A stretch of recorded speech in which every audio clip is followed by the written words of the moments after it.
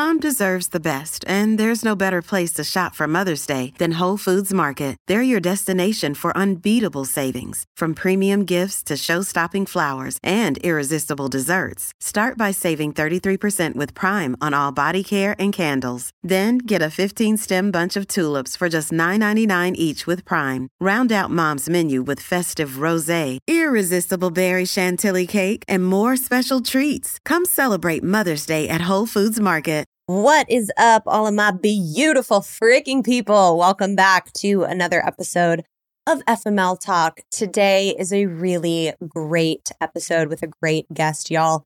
Ev'Yan Whitney is here, and we are diving into all things sexuality, sensuality, and pleasure.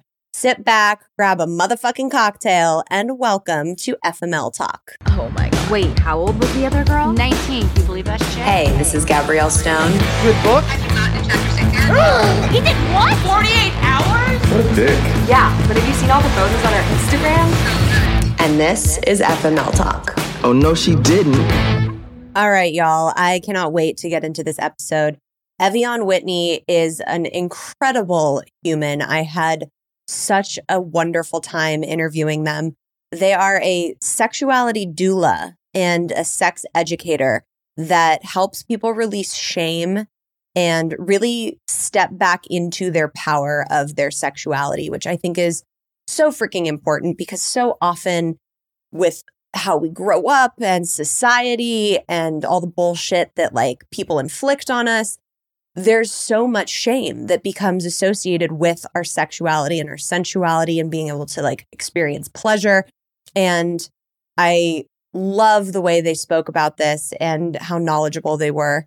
It's some really powerful shit, you guys. It's really good. So we're going to be talking about how to let the shame in your sexuality go, whether that's from society, your upbringing, religion, whatever, how to really let that shame go and step back into your own power of your sexuality. We're also going to talk about how to be sex positive as opposed to sex negative, because they are two totally different things that are very, very real, and how to unlearn some of those toxic beliefs that we were taught that informed our sexuality growing up.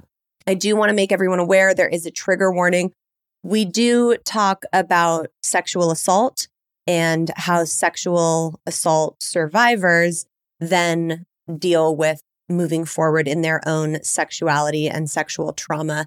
And this was really interesting because Ev'Yan speaks from personal experience about that. We're also going to talk about what is asexuality, what it means to be asexual, and how to identify that. We're going to break down some of the myths and the stigmas around it and the flexibility that really exists within someone who identifies as asexual. Is sexuality a fixed thing that you're born with, or can it change throughout your life? We're going to get into that. How to get more pleasure in your life and the relationships with pleasure and yourself, and really discovering what pleasure even means to you apart from just sex, because it's not just sex. And I think that's a big misconception that people go through life thinking pleasure equals sex, and that is not necessarily the case. We're also going to talk about the pressure of having an orgasm during sex and how to redefine the purpose and the intentions of that and how to really take the pressure off, which is a fucking game changer, I can tell you from my personal experience. Also, we all know about foreplay, but what is afterplay? And are you doing it? Because if not, you should be. I cannot wait to get into this episode. There's so much good shit in here. So let's dig in. Ev'Yan, welcome to FML Talk. Hi, thanks for having me. I'm so excited to have you here. Can you start with just giving us a little bit of background on what it is you do, how you came to start doing it? Because I'm really excited to dive in. Yeah, I am a sexuality doula. And as a sexuality doula, I am a companion and guide for folks who are in transition from being in sexual shame or sexual trauma and wanting to get into sexual liberation and healing, whatever that looks like for them. Oh, that's so interesting and specific, but so needed in our world today because there's so much shame around being a sexual being for some reason. Mm-hmm. Like we're born that way. Yeah. So what do you think it is that has caused that? Is it society that mostly makes us feel that way? I think it's a bunch of different things, honestly. I mean, I think it's society. I think we live in a world that is simultaneously sex obsessed as well as sex negative. So it's like this weird place to land where you're like, I mean, I can just speak for myself. Like I have felt that I'm supposed to be a raunchy sexual being. Right. But to a certain extent, I'm not allowed to access that. So I think that there's that confusion of, sex obsessed and also sex negative. I think it's a lot of intergenerational things that get passed down. So I'm thinking about like what our mothers and our fathers taught us about sex and our bodies, what their mothers and fathers taught them about sex and their bodies. And looking at the through line there, it's a lot has changed like over the years. Like even my mom, who's in her 70s now. Sorry, Mom. And me, like there's things where she'll be like, oh my God, that's a lot. You know? Yeah. Same. I mean, same with my mom. I've had her on the podcast before, and it was really interesting to listen to her story and like how she was taught about sex and her body. And hearing that, it made a lot of sense as to why she taught me the things that she did about sex in my own body. Right. And then there's also this other piece of just like religious shame, religious trauma. I mean, even for folks who don't grow up in a super religious home, like we know what it feels like. Yeah. We know not to be a slut, and we know not to be sexually promiscuous. So I think it comes from a lot of different areas. Yeah. What can you define what sex negative is? Sex negative is basically you are someone or you have your system with certain values that do not find sex to be a good thing, or certain aspects of sexual identity are seen as not being good or healthy or worthy of expression. So I'm thinking of things like, I was raised in a pretty strict Christian home. And so while sex was on the one hand heralded as this really beautiful thing between a man and a wife who were married, there was also this other piece where it was like, don't have sex until you're married. Right. And if you occupy any curiosity about your sexuality, you're going to hell. My origin story is that I signed a purity contract when I was 8. And Wait, that like, what? Yeah. When you were 8? Yeah, I mean, you're like, what am I even signing? Like, what's sex and what does that mean I'm not doing? I didn't really have a concept of what I was actually signing, but I understood, I knew the implications of like what was going on. Right. Like, if I sign this, I am good. And if I don't sign this, I am bad. So like those are examples of sex negativity where it's like I wasn't given any sort of talking to about the importance of, sexual autonomy, this idea that like we are sexual beings, some of us, and it's okay for us to be curious about that. Right. It's okay for us to access that in ways that feel safe for us. If I had gotten conversations about that, I think I would have turned out a lot different. Yeah. I've gotten a lot of my listeners and readers that'll DM me and they're like, I went through a pretty brutal sexual assault because I didn't have those educational talks growing up. Yeah. And if I would have had those talks, I would have been able to be more aware and educated and protect myself from what 100%. happened more. So I'm interested, did the purity contract, this is the first time I've heard of purity rings, but this is like really interesting. Yeah. Was that brought to you by your parents, by a church, It was brought to me by our church. So we were in a church setting and the contracts came out. It's basically the same concept as a purity ring. It's just a little different in that it is a signed document. It almost looks like a certificate that you get. Wow. And it says, some language about, I will remain abstinent until marriage. My virginity will remain pure, whatever.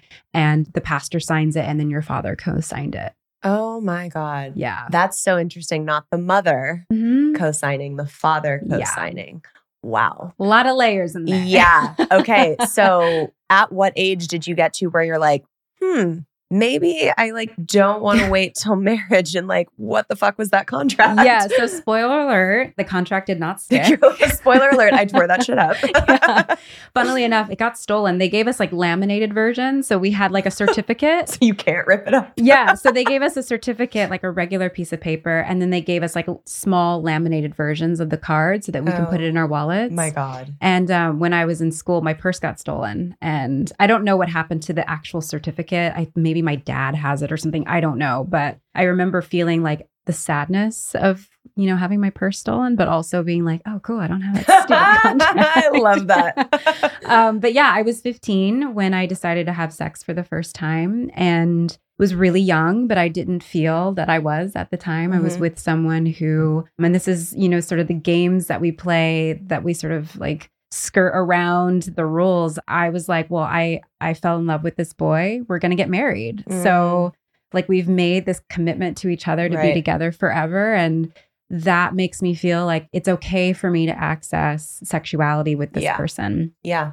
And very similar to what you were talking about, people who have DM'd you about, their sexual assaults and how if they had gotten education, they probably would have not had a different outcome, but maybe would have been able to handle it a little differently. Yeah. Very similar to me because I got no education around what a healthy sexual relationship looked like. I was in a relationship that was very coercive when it came to sex.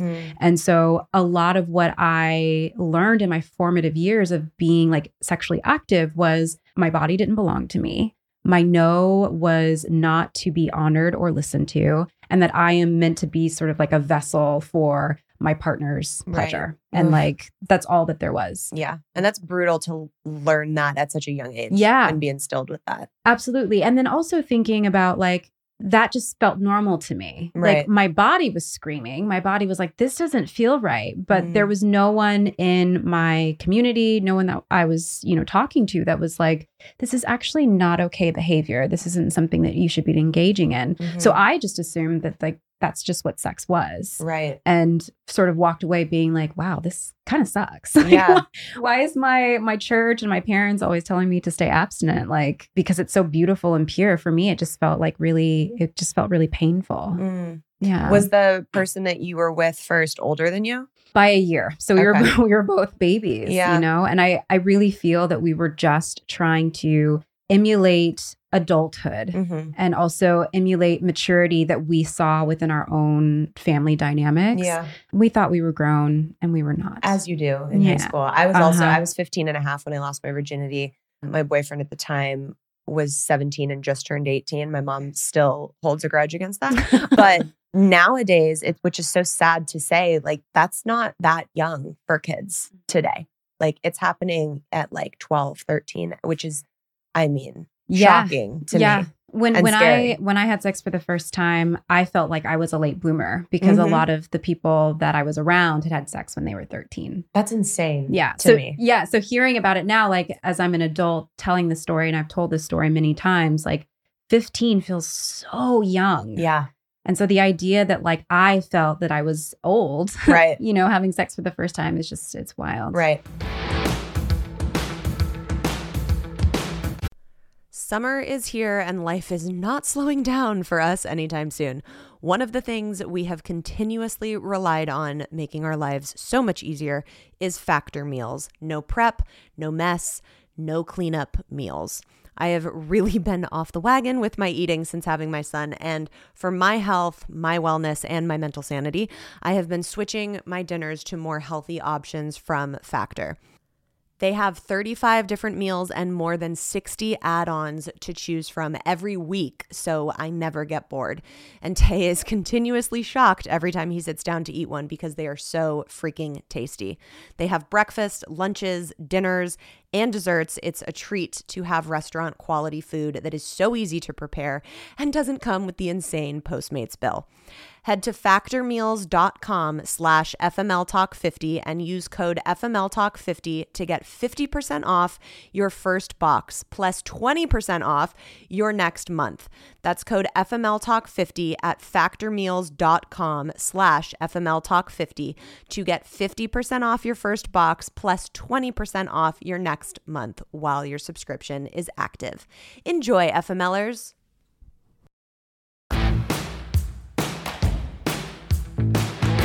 So you talk a lot about asexuality and being asexual. Can you give us a little bit of background for people that don't know necessarily what that is? Because I feel like it's not widely talked about. Like there's murmurs about it everywhere. I'm very aware of what it is, but I'd like people listening to get a better idea and understanding of that. Yeah. Asexuality is a sexual orientation that describes folks who feel little to no sexual attraction, little to no sexual desire. And it's also an umbrella term. So asexuality can be described for people underneath that umbrella who are demisexual, who are aromantic, who are gray asexual. So there's a lot of different identities underneath it. I think one of the things that, and I'm a sex educator. I've been doing this for 12 years, and I had a lot of misunderstandings about what asexuality was. Mm-hmm. And I think in our culture, we hear asexual and we think that person doesn't want to have sex, is sort of repulsed by sex, has zero sexuality. Yeah, doesn't want to be touched. Doesn't want to be touched, and is incapable somehow of having a relationship, romantic, intimate, physical relationship with other people. And there are definitely asexual folks who fall within that line. Mm-hmm. But a lot of what asexuality is, as I'm finding out as someone who identifies as ace and is in community with aces, is that there's a lot more flexibility and fluidity within that identity. Mm-hmm. That it's not just black or white, you're either sexual or you're not sexual. It's like there are different ways to occupy your sexuality or different things that might have to fall in line in order for you to access intimacy or romance or sex with somebody. Right. And that's kind of my experience. I don't really experience sexual attraction. Sometimes it happens and then I'm like, oh, that's a weird sensation. But typically sexual attraction is not really something that I experience. I also I don't have a high sexual libido. And I know that there are some asexual folks who have really high libidos. Oh, interesting. But I am one of those ace folks that doesn't really have a high libido. And so sex generally is not on my radar. Mm-hmm. And what's interesting about asexuality is that we have pathologized ace folks so much to the extent that if you don't have sexual desire, if your libido is low, the way that our culture works is okay, well, you need to get on a pharmaceutical. Right. Or there's something wrong with you. There's a hormonal imbalance or you need to seek therapy. You need to heal. And that was another part of my journey. It was having to realize, and this was pretty recently actually, that I realized that I was asexual because I'd spent so long within that framework of but sex is a natural, healthy part of a human being. And if I don't have a high libido and if I'm not experiencing sexual attraction the way everybody else around me says that they're experiencing it, there's something wrong with me or I just haven't healed enough. And these days I'm really settling into the fact that just as it's okay for people to be different versions and expressions of themselves, people are not a monolith. My sexuality is not a monolith. And it's okay for me to have variance within my sexuality and to talk about it in ways that also feel nourishing for other folks who have the same experience. I feel like if people were given permission to not think the opposite sex needed sex in their life, a lot more people would probably lean more into being asexual. Yeah, I've heard that a lot. It's actually something that I hear quite a bit as I talk about my ace journey on the internet. I'll get women identified folks who are like, what you're experiencing sounds just like a regular marriage. Right. And I hear that. And also I want to call in the fact that that is very dismissive of asexual people. Yeah. Not all aces are straight and not all aces are with the opposite sex. Right. And what I like about this asexual movement that's happening and sort of the education that's coming up is that I feel that even if you don't identify as ace, we're creating a pathway for folks to just be okay, whoever they are, as sexual beings. Yeah. So that if you are a straight, cis, hetero woman in a relationship with a guy and you don't really have sexual desire, that can be okay. Right. And it's not about overriding your body. It's about how can I be in connection and conversation with it? How do you think, because I know there's so many women listening that's that's me. I'm the cis woman that's in a relationship with a man that doesn't want to have sex.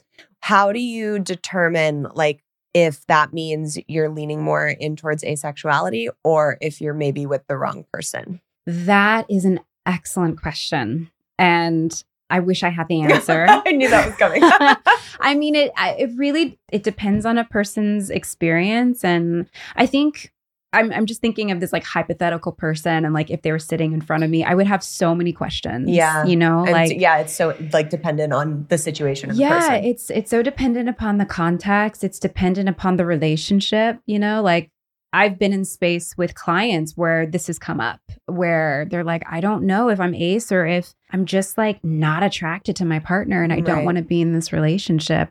And so there are a series of questions that I ask about like, you know, do you feel safe in your relationship? You know, like generally not in a sense of like, are you afraid that your partner is going to abuse you? But like, does your body feel like it can soften in the presence of your partner? You know, do you feel like you're armoring or guarding yourself from your partner? If the answer to that is yes, then maybe, I mean, there's other things that I can ask about that too. Yeah. And it's also, I would assume, like looking at your history, like, Sure. have you always felt like this in relationships? Were there relationships with certain individuals that like you were like ready to jump their bones all the time? So that probably, I think, would play into it as well. Yeah. I mean, sexuality is really, really complicated. I think we look at sexuality as it is a fixed thing that you are born with and that never changes. Very similar to gender, to be perfectly honest. Yeah. But the reality is that as we age, as our hormones fluctuate, as we move in different transitions in our life, as we have different partners and friends and community, our sexuality is going to change. Yeah. Like our capacity to be in that sexual space is going to change. Our partners are also changing along with us. And so the biggest part of my work is just really inviting folks to see their sexuality as fluid, even if they are straight as an arrow and they'll never like go into queer land, which I mean, it's so fun. Come over here. Come play. It's a blast. But even if they know that they are straight and they are cis, like really allowing themselves to be in this space of fluidity, to be mutable. Yes. with their sexuality and as well as, you know, the relationship with that. Yeah. I saw a clip from an interview that you did where you said this might be an unpopular opinion, but we're all a little queer in some way. And I loved that. Can you expand on that a little bit? Yeah. I mean, this just goes with the philosophy that I have about all of us are nuanced, multiplicitous human beings, that we have so many layers and so many nuances. And I think that a lot of us feel like we have to be one thing all the time. But when we peel back the layers of the labels that have been put on us and the sort of restrictions or, you know, the ways that we should be, I'm suspecting that a lot of us have a little bit more flexibility within our sexual expressions and our orientations. Like, I don't know if I've ever met someone who is 100% straight, you know? Yeah. Like maybe they're 98%. Right. But that's, I mean, 98%. Yeah. We still got 2. We still got 2%, right? So I mean, and you know, there might be folks that are just like, no, I've examined this. I've thought about it. I've talked about it. I know that I'm straight. That's great. Like I'm not trying to override people's natural understanding or experience with themselves. But I have seen a lot of people who are like, oh, I'm straight because that's what culture told me I should be. Yeah. Or, oh, I'm a woman because that's what culture told me I should be. Like I should present myself in this way and I should move my body in this way. And then I've been noticing a lot of people that I've been talking to who can access a little bit more fluidity within their gender, within their sexuality, and maybe not act on it. Maybe they're not like in a queer relationship, but they can at least honor the nuances of their sexuality and hold space for the fact that they're just not one binary thing. Yeah, totally. And I think that's starting to be more and more the new norm in our world today, which is really nice to see. Yeah. Yeah.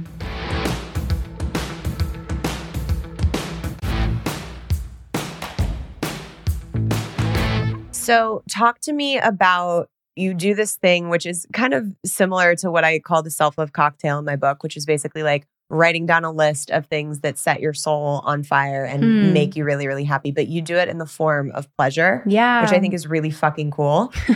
So can you talk to me about what that kind of technique is? Yeah, something that I talk about a lot in my work is just really wanting to liberate folks within their own bodies and create an understanding, a literacy of what pleasure feels like. And by pleasure, I just mean what it feels like to feel good in your body. And also like trying to demystify pleasure. I think often we hear that word and our mind immediately goes to sex. Yeah. And that is wonderful. Sex can be really pleasurable, but I'm really interested in the different ways that we can access pleasure, feeling good in our body that is outside of the sexual realm.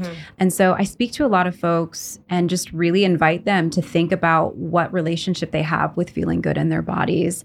And oftentimes they're like, oh, I don't really have a relationship with pleasure, or I use pleasure as a reward. You know, like if I work a 10-hour day and I have starved myself and I have not listened to my body at all, at the end of the day, that's when I'll give in and give myself a cupcake or a glass of wine or whatever. And I want for us to be in a collaborative relationship with pleasure. And I want us to access it not from a means of like, I deserve this because I worked really hard, but like, I deserve this because I'm a soft body that thrives when I can feel good in my body. And so one of the ways, you know, we talk about pleasure a lot, or at least I hear talk about pleasure a lot. It's like, it's in my circle as a sexuality doula and as a sex educator, everybody's talking about pleasure and stuff like that. And what's been really frustrating for me about this is that, you know, I'm hearing a lot of language of like, prioritize your pleasure and your pleasure is so powerful and take your pleasure seriously, but nobody's actually guiding people into like what it looks like for them to access that, you know, because a lot of us are cut off from pleasure, or a lot of us don't even understand how pleasure resonates in our own body. Yeah. And so this practice of sitting down and identifying the things that make our body feel good from a senses place, from an emotional place that has some to do with sex, but more so to do with like when I am moving throughout my day, what is something that I reach for that gives me comfort?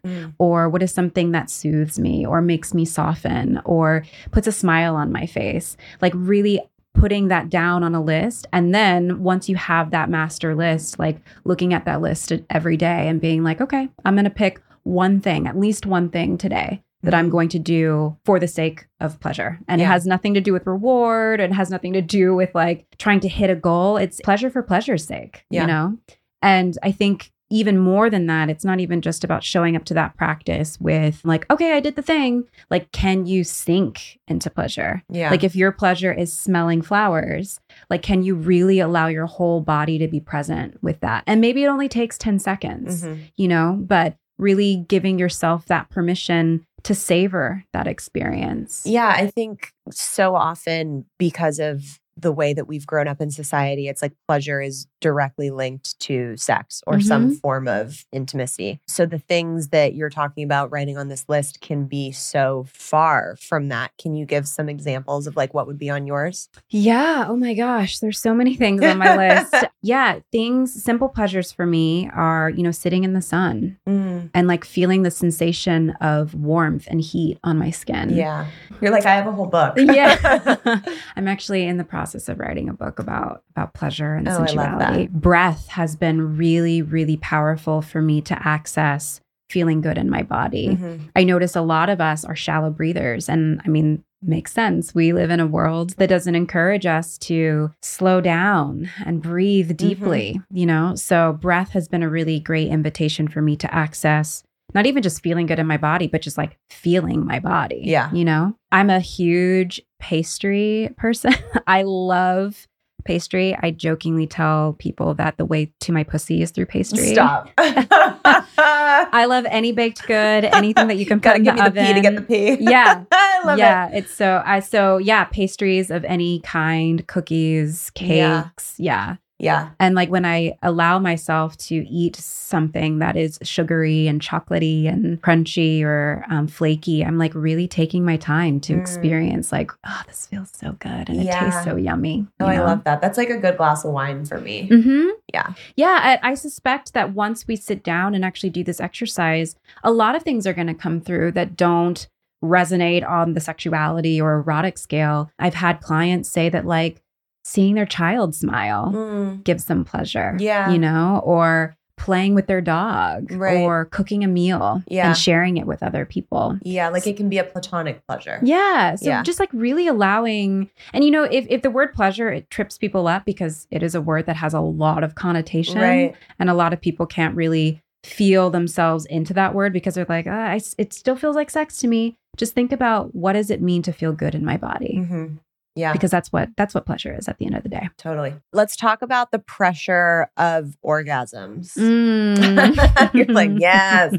Because we've talked about on the show before that, like, I think it's 70% of women can't, come just from a dick. Yeah. Like, from penetration. Yeah. I am the 70%. And how much stigma there is around the pressure to have an orgasm. And I think now, finally, there's a lot of talk where men are realizing like, oh, I actually have to like ask if they reached that point, like, because just for me doing this, they might not have. Yeah. And it's becoming a more talked about subject. So what do you feel is the reason we feel so pressured to have an orgasm with sex? I think that we have equated sex with orgasm, that we have sort of seen that the whole point, the whole purpose of sex is the grand finale of the orgasm.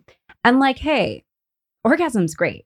Like, I get it. I understand why folks would want that to be at the center of their sexual experience. But what I've noticed with folks that I've worked with is that putting orgasm at the center of their sexual experience puts a lot of pressure on the experience of sex as a whole. Yeah. Because they're up in their brain going, am I going to have an orgasm? Is this going to result in an orgasm? Why haven't I come yet? We've been doing this for however many minutes. Yeah. Like, God, he's been down there for 20 minutes already. I got to hurry up. Or like, I should be orgasming from, this sort of stimulation I did yesterday. Why am I not doing it today? So again, like, so much of the work that I do is about just giving ourselves grace and space and thinking about like, what would it look like if you took orgasm off the table?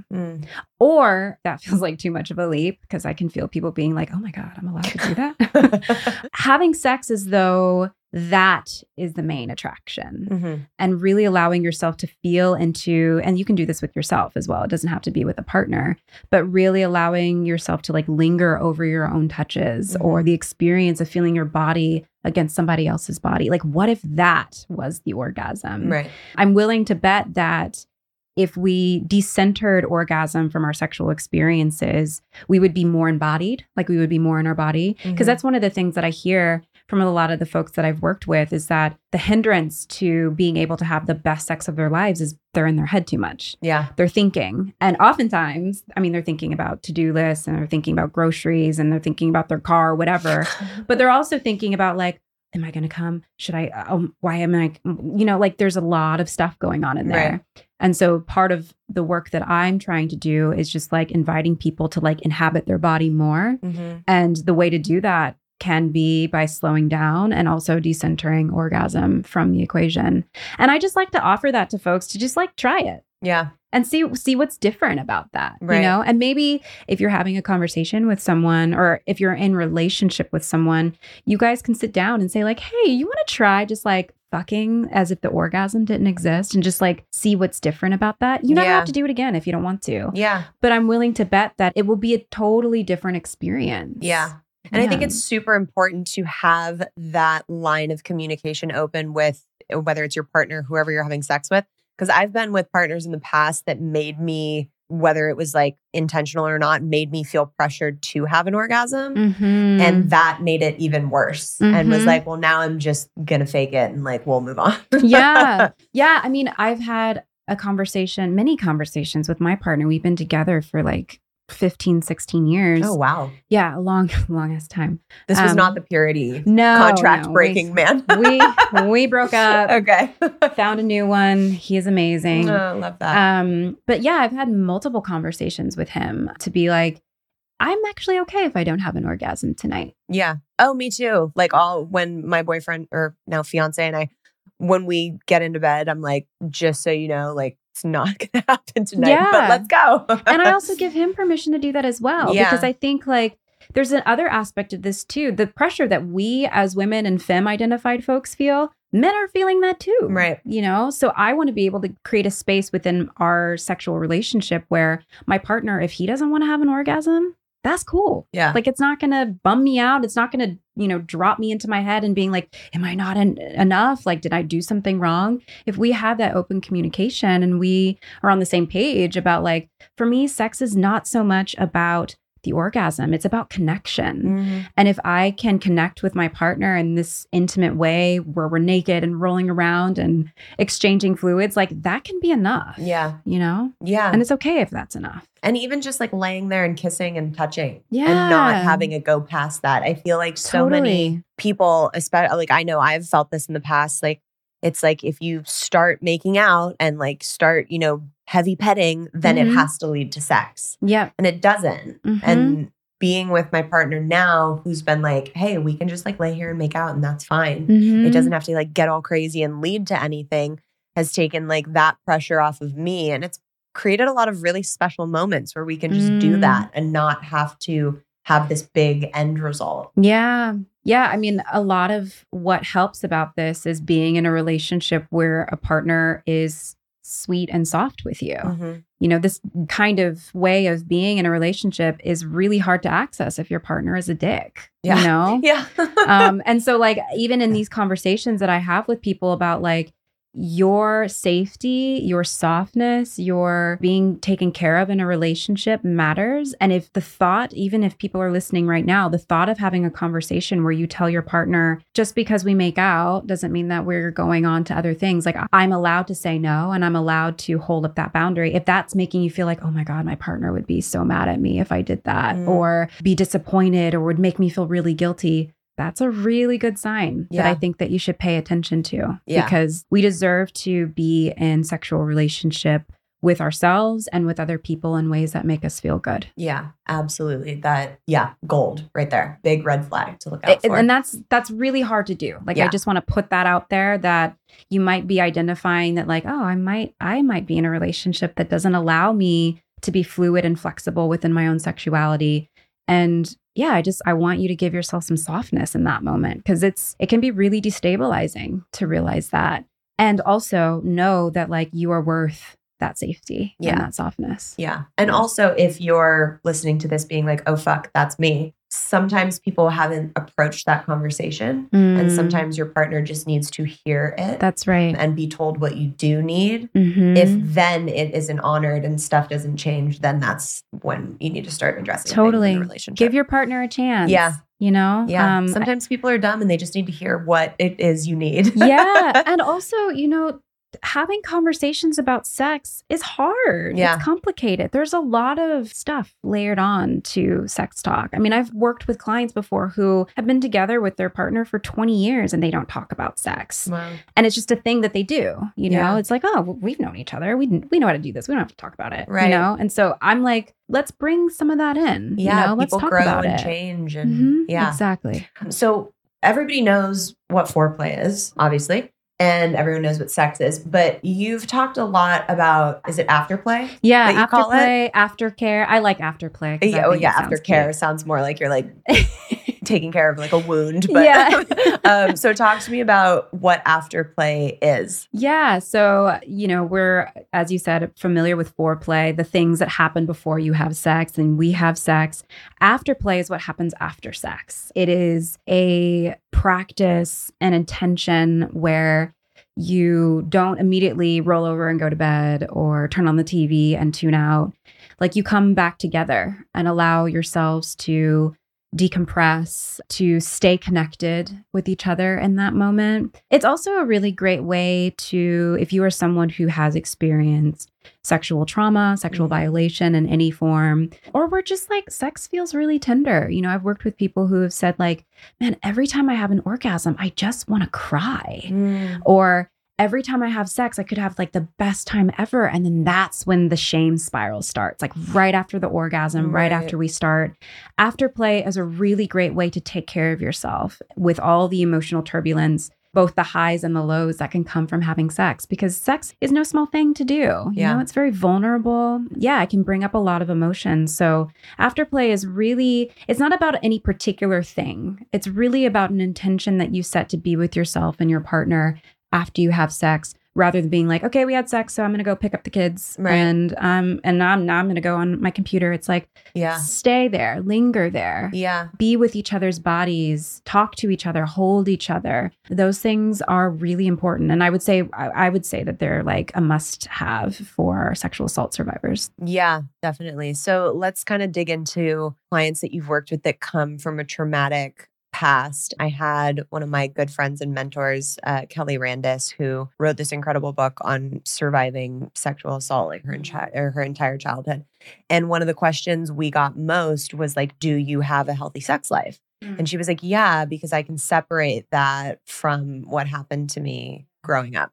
But I know that's dependent on the person and on the survivor. So what do you find most in cases where there's been a sexual trauma? How does that show up in their current sex life? They're not having sex at all.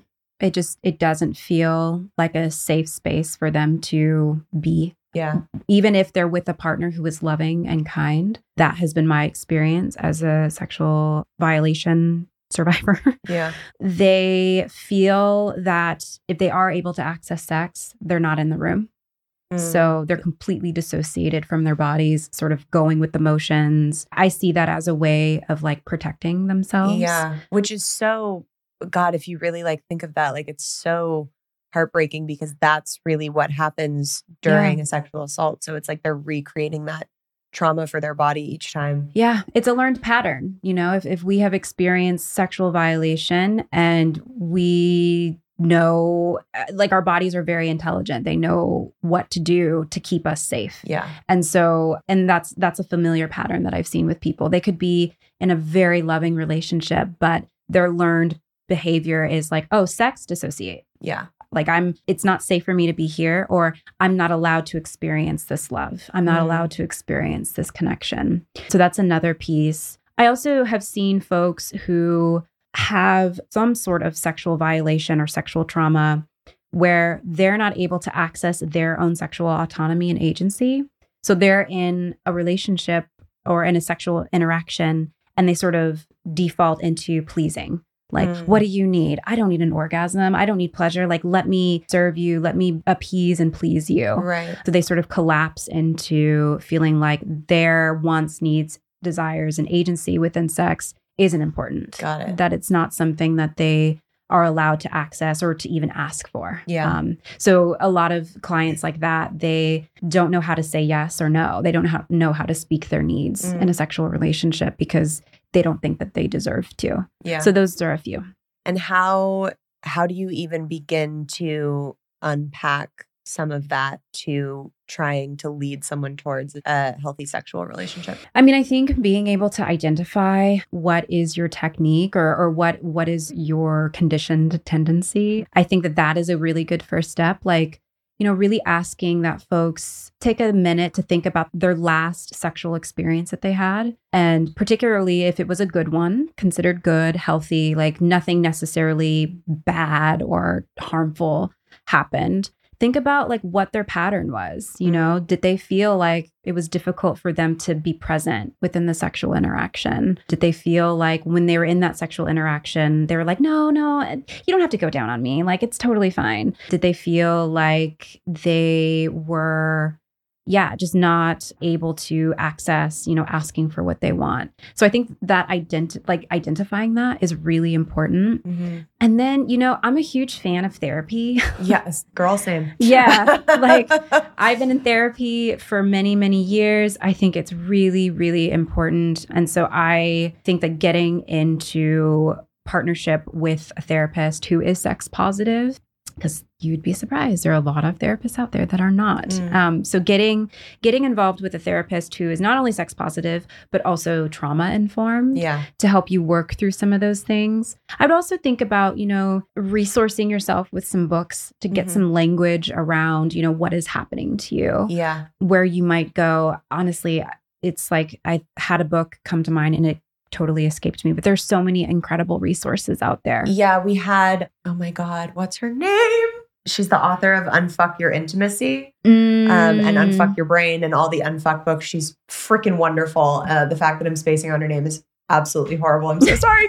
But Unfuck Your Intimacy was such a really good book if you're trying to like unpack trauma to further your sexuality and your intimacy journey. It's a really good one. Yeah. If we're in the spirit of giving book recommendations, I can give a couple to people. Come As You Are is an incredible book. I have to know, is it like COME or CUM? It's COME. Oh, okay. Yeah. Come As You Are. Missed opportunity there, guys. Come As You Are by Emily Nagoski. I would say it's like a book that everybody should read. I would also add to that list Ace, which is by Angela Chen. And it is a book about ace experience, but I'm willing to bet that folks who read it will find a lot of reverence and a lot of resonance with the way that compulsory sexuality affects us all, puts pressure on us to be someone that we're sexually not. Yeah. So I would recommend that one. And just for the sake, we're talking about trauma a lot here, I will throw in The Politics of Trauma by Stacey Haynes. That is a really dense read. So I recommend that folks, take their time with it, but it really talks about how trauma affects the body. Yeah. I think a lot of us think about trauma lives in the mind, but trauma affects the body first and foremost. And like, how can we be in relationship with that and use what we learn within that relationship to heal our relationship with sex? Yeah, absolutely. Okay. So as we wrap up, can you give us a couple things and pieces of advice for people who are like, okay, I'm ready to start like getting in touch more with my sensuality and start being more comfortable there? What are some easy practices that they can start doing today? Besides the pleasure list, because I love that. Yeah. Pleasure list is great. I would highly recommend that as a practice just for funsies, you know, to see what comes up. I would recommend that folks find time during their day, throughout their day, to like slow down and pause and like be with their bodies. So one exercise I give to clients is, and it's so simple, but it's really difficult to do, is lay flat on your back or in a chair. And there's no music playing, there's no podcast, there's no TV, nothing. You are just sitting, laying, one hand on your heart, one hand on your belly, and you're just like breathing and like being in that silence and that stillness with yourself. That brings up a lot. And people, I'm sure there are people who are listening that's like, that sounds scary as fuck. I don't want to do that because of what's going to come up. But I think that if we give ourselves space to pause and slow down, we create a deeper connection we create just a connection with our body. Because a lot of us are walking around not even remembering that we have a body. Right. So anytime that we can slow down and feel into our senses is a really good one. I would also add another practice, which is doing like a senses check-in throughout the day. So naming one thing that you see, one thing that you hear, one thing that you're tasting, one thing that you're touching, one thing that you're feeling, like feeling on your skin. I'm missing one. I always miss one. Hearing, tasting, smelling, maybe smelling. So basically going through, going through, it's not even just 5, it's actually 6 because touch and feel is a different one. Yeah. So what are you touching, but also what are you feeling on your own skin? Just taking time to just like sit with that, like taking a moment to ground. And that's actually a really great grounding exercise for those who are anxious or having dissociation. Just checking in with each of their senses can be really good. And then I'm going to do a shameless plug. I have a book. Please. We were going to get into all the where can we find all your great shit, but take us in there now.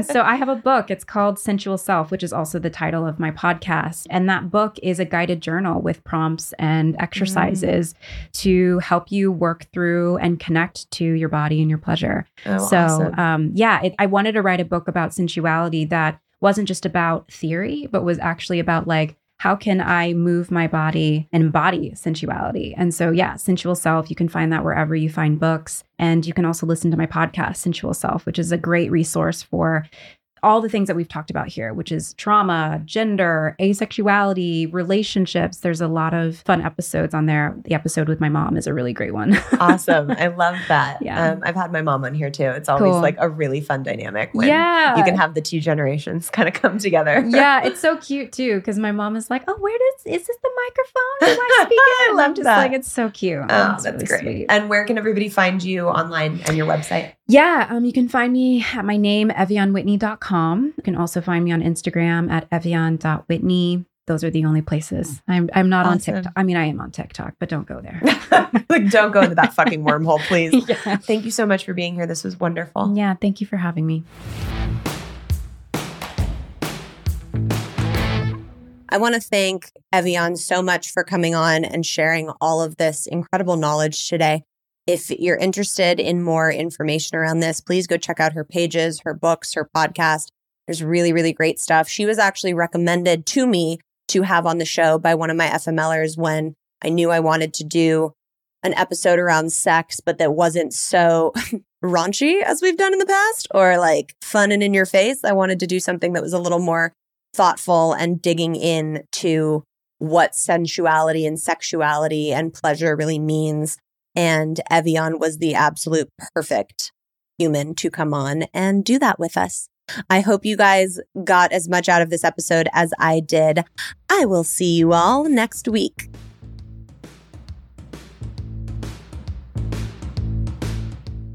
All right, FMLers, if you don't want to miss an episode, make sure to follow on your favorite podcast app. And if you're loving the show, drop us a 5-star rating and leave a review. You can keep up with me on Instagram at Gabrielle Stone or the podcast page at FML Talk Podcast. For all the merch and books signed personally by me, you can shop the FML line on eatprayfml.com. And as always, have a fucking self-love cocktail on me. Cheers!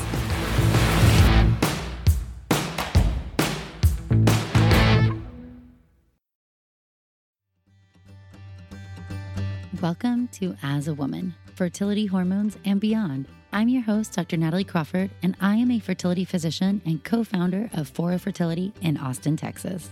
We will talk about a wide range of topics, including the menstrual cycle, your hormones, infertility, IVF, mental health, and, well, beyond. So join us and become part of the community of collaboration that amplifies others as a woman. This podcast has been brought to you by Podcast Nation.